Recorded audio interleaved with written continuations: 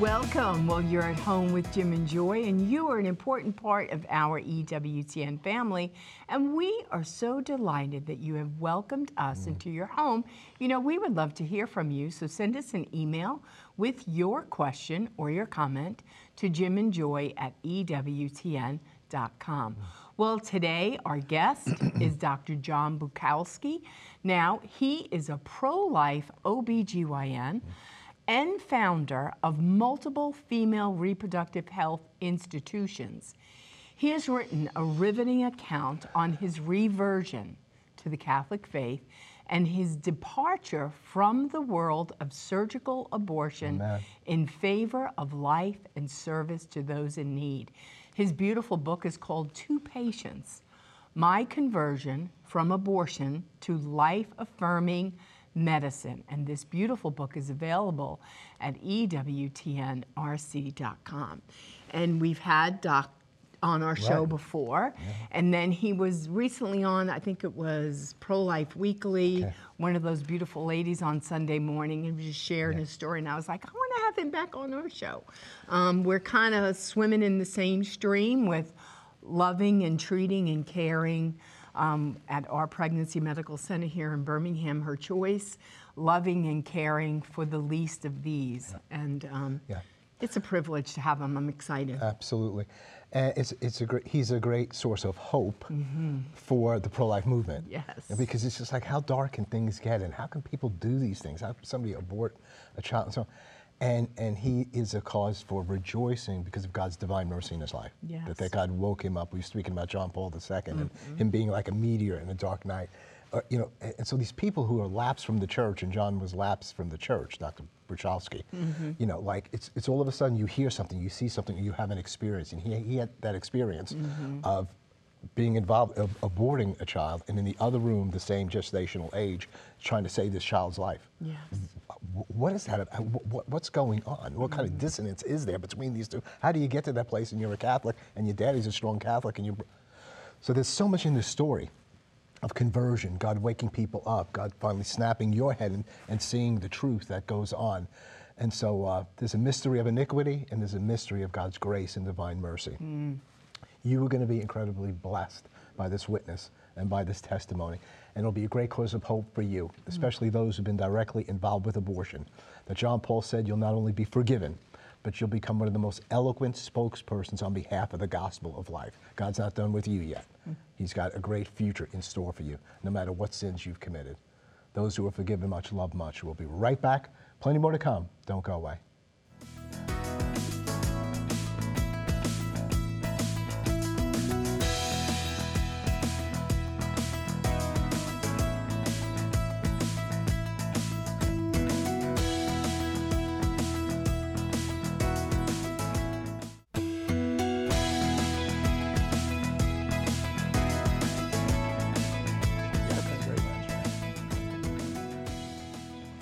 Welcome back. Well, you're at home with Jim and Joy, and today our guest is Dr. John Bruchalski.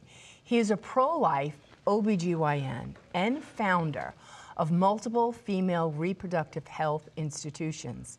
He has written a riveting account of his reversion to the Catholic faith and his departure from the world of surgical abortion in favor of life and service now to those in need.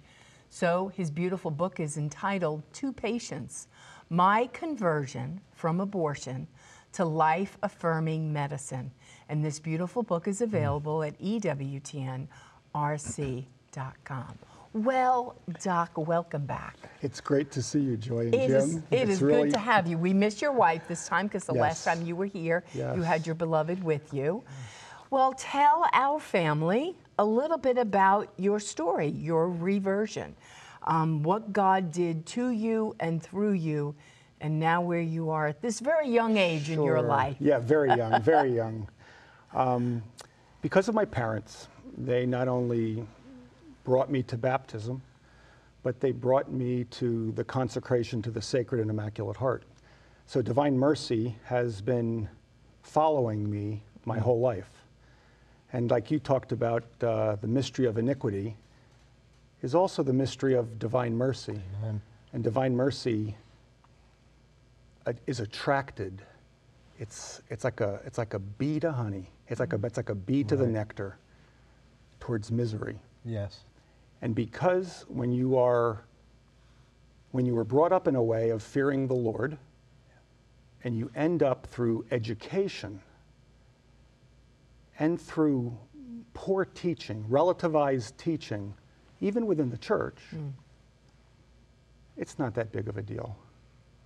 Abort children, do the best you can. God understands.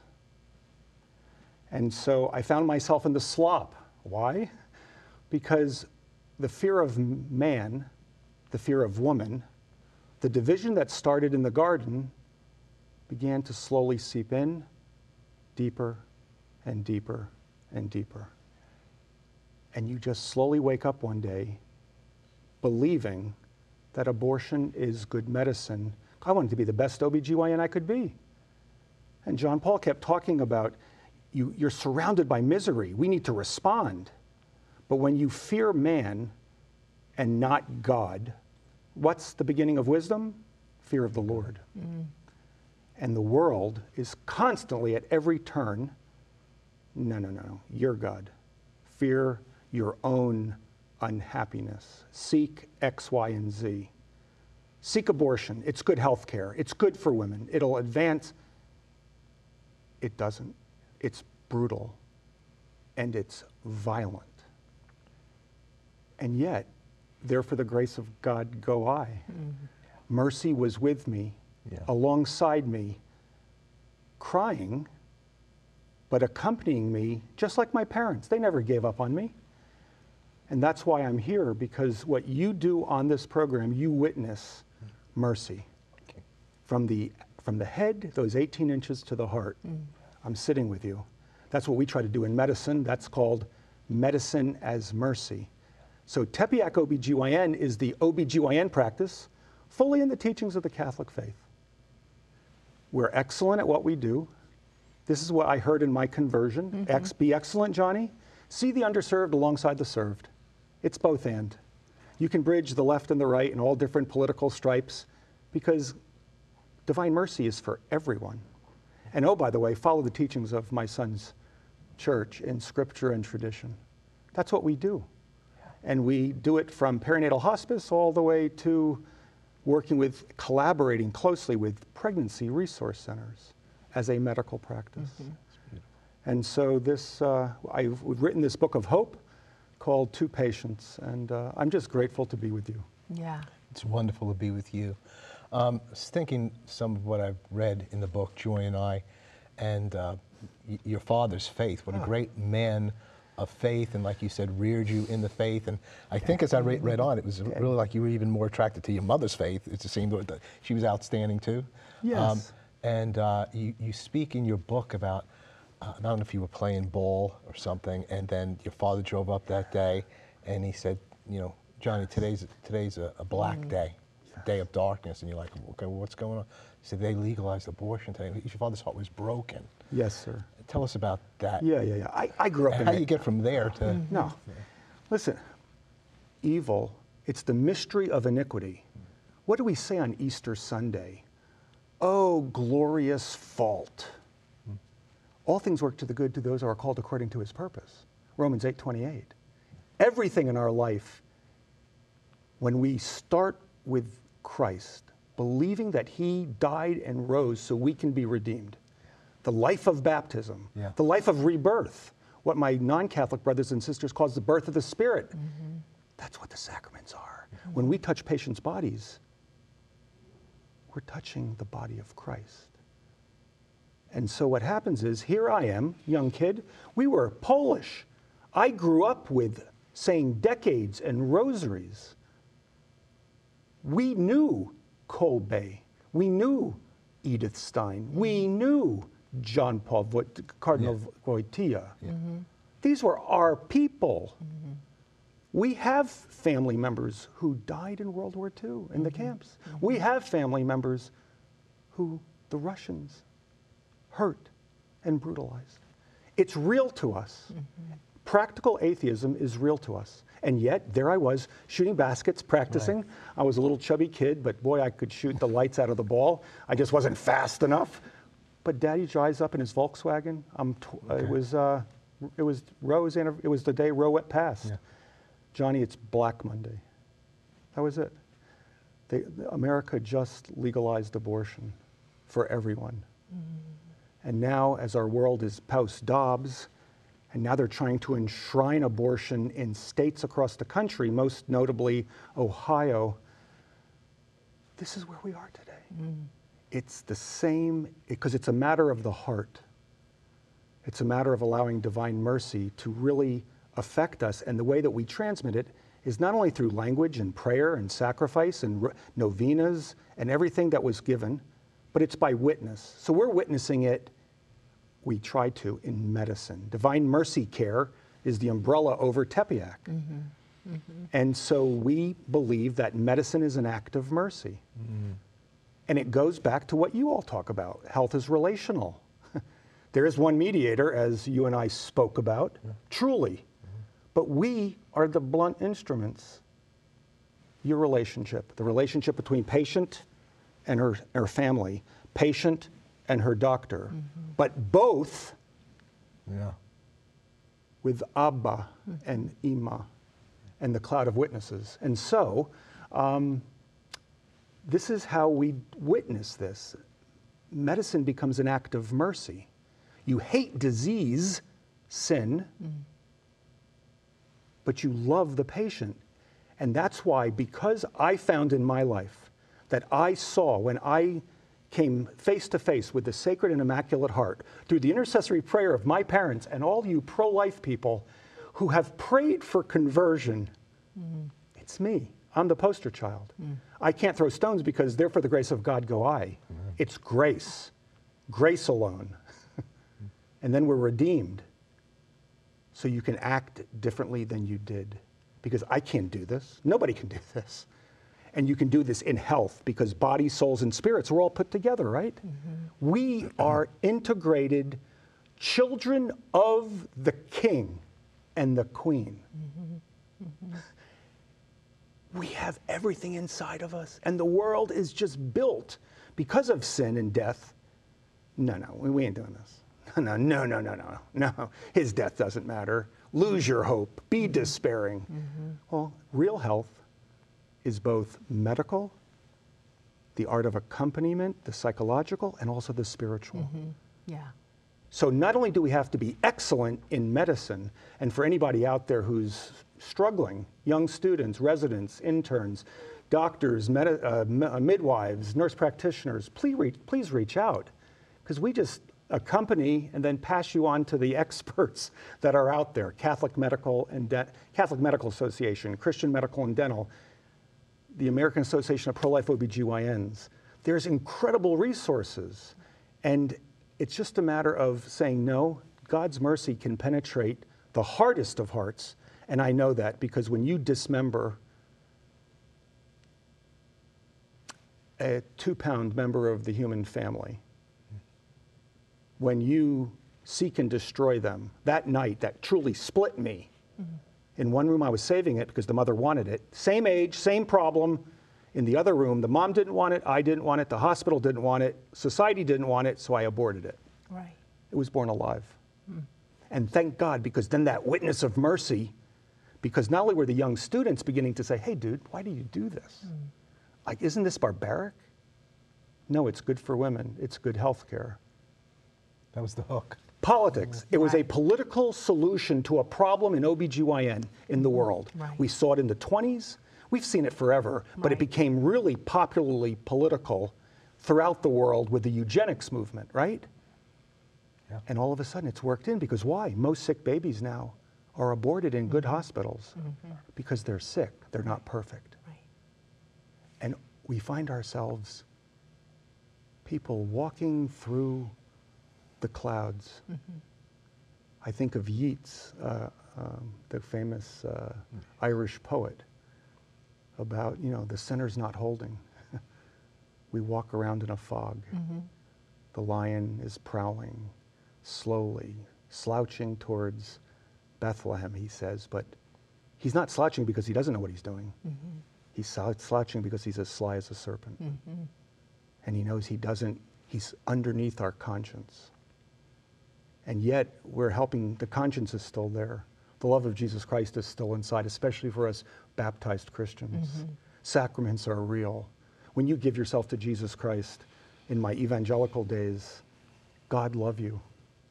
It's real. But then you got to live it in love, right?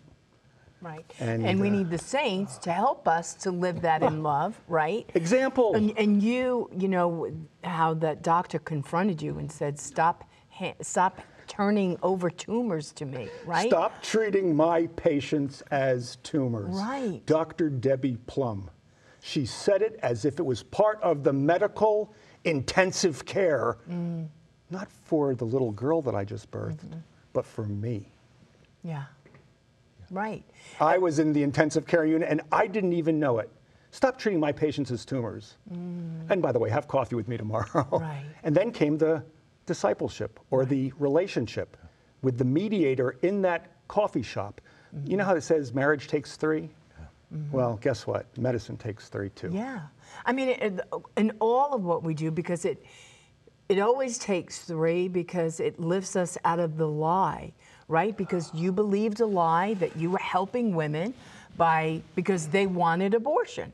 So you were being a good doc, you were being good in medicine, and you were believing that this was women's health care. Yes. And this was her option. It was legal. The law is a teacher.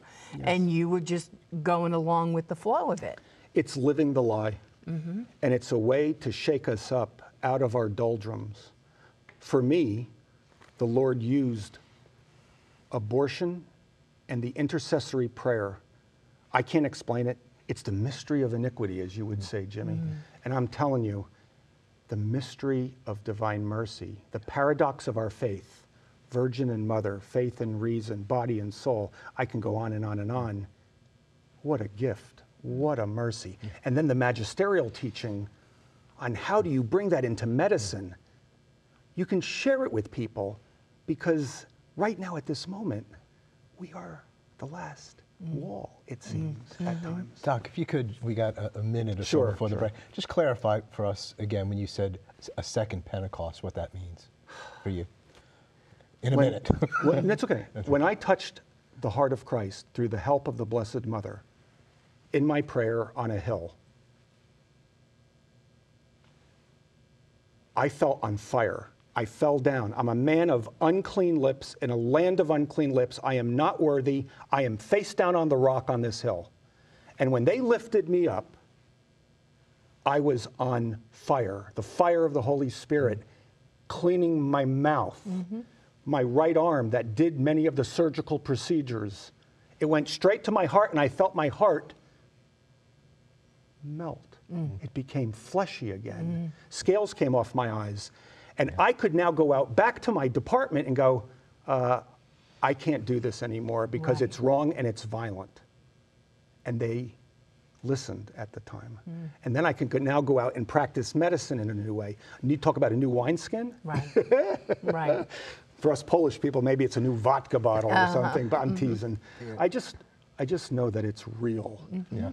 And it's going to enable us because we have the witness of Peter and the witness of the mother in the middle of the group. Yes. And all of a sudden, we can go out.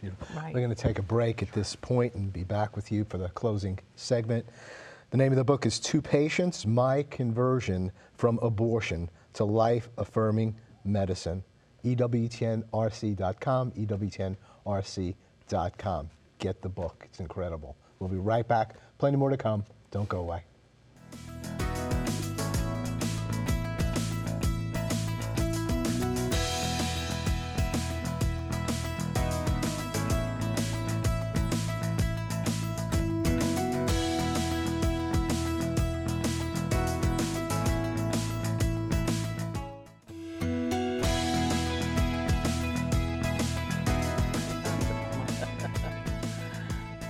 Continuing our conversation with Dr. Bruchalski, my conversion from abortion to life-affirming medicine. Doc, we have just several minutes left, and you know, you go from such a darkness and dissonance regarding what's right and what's wrong to such clarity, like it's incredible. But I just want to touch on that kind of mix. Sure.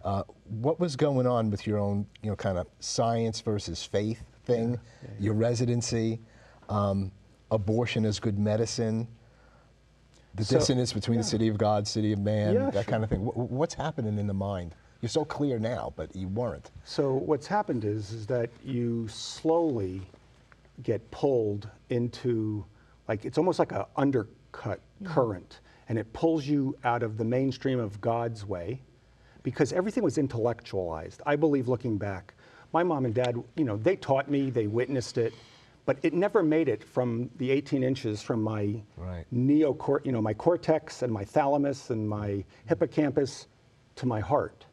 And my heart didn't get it back up to the head. Even though I was well educated, famous people were at our dinner table, got the whole thing. And yet, slowly but surely, you move away. And the world begins to implant lies that you start believing in. And then your friends, because once again, I'm a man, but I'm a really good gynecologist, OBGYN. Why? Because I listen to my female patients. I listen to their desire, their mercy, their pain, the pain of broken relationships, the pain of the sexual revolution. That's what it was. And I was a part of it. And so there I am. And our university, our medical center, was the home of the first test tube baby. Wow. So we didn't even believe life began at fertilization. Why? Because fertilization's a process. It's just like a process of implantation and then growth. And so they break it up into little pieces. There's no truth. Right. In fact, I'm the truth because I'm the scientist. It's the same issue of the garden. And then just like Cain, right, he was the one that started the murder spree. We're now murdering babies. It's the same sin in a different fashion, but we're here now. And it's either, do you have fear of the Lord, who's the creator and Abba, daddy, or is it not? So there I was so I'm getting pulled, believe it or not, in all these directions. You need to abort all 3 trimesters. You need to be able to practice IVF and waste embryos. They're really property. They're not people. They're not your children. They're your property. You own them. You don't love them. And then you start doing transgender surgery early on. And then you start doing IUDs. As soon as the baby's out, oh, you're a poor young lady. I'm going to put an IUD right back inside of you because we can't help you in any other way. It was hopeless. Right. And we're dumping hormones into women's bodies just to handle every problem under the sun. So there I was. And yet through it all, my daddy would be sending me things, my mom would be saying the rosary, and mercy followed me through that. And it's that slow process. The data is now coming in. Abortion and breast cancer, abortion and preterm birth, abortion and mental illness. Now the science is well, no, you don't tell them that.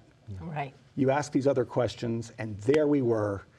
Finally, I was, pain goes right through the human heart, and it was going through mine, and I was the dissonance of myself as a unity, made by God as a child, but also bodies. No, I'm being fractured. And thank God that it happened. We're going to have to stop right there, Doc. Thank God we have tomorrow to open this up more fully.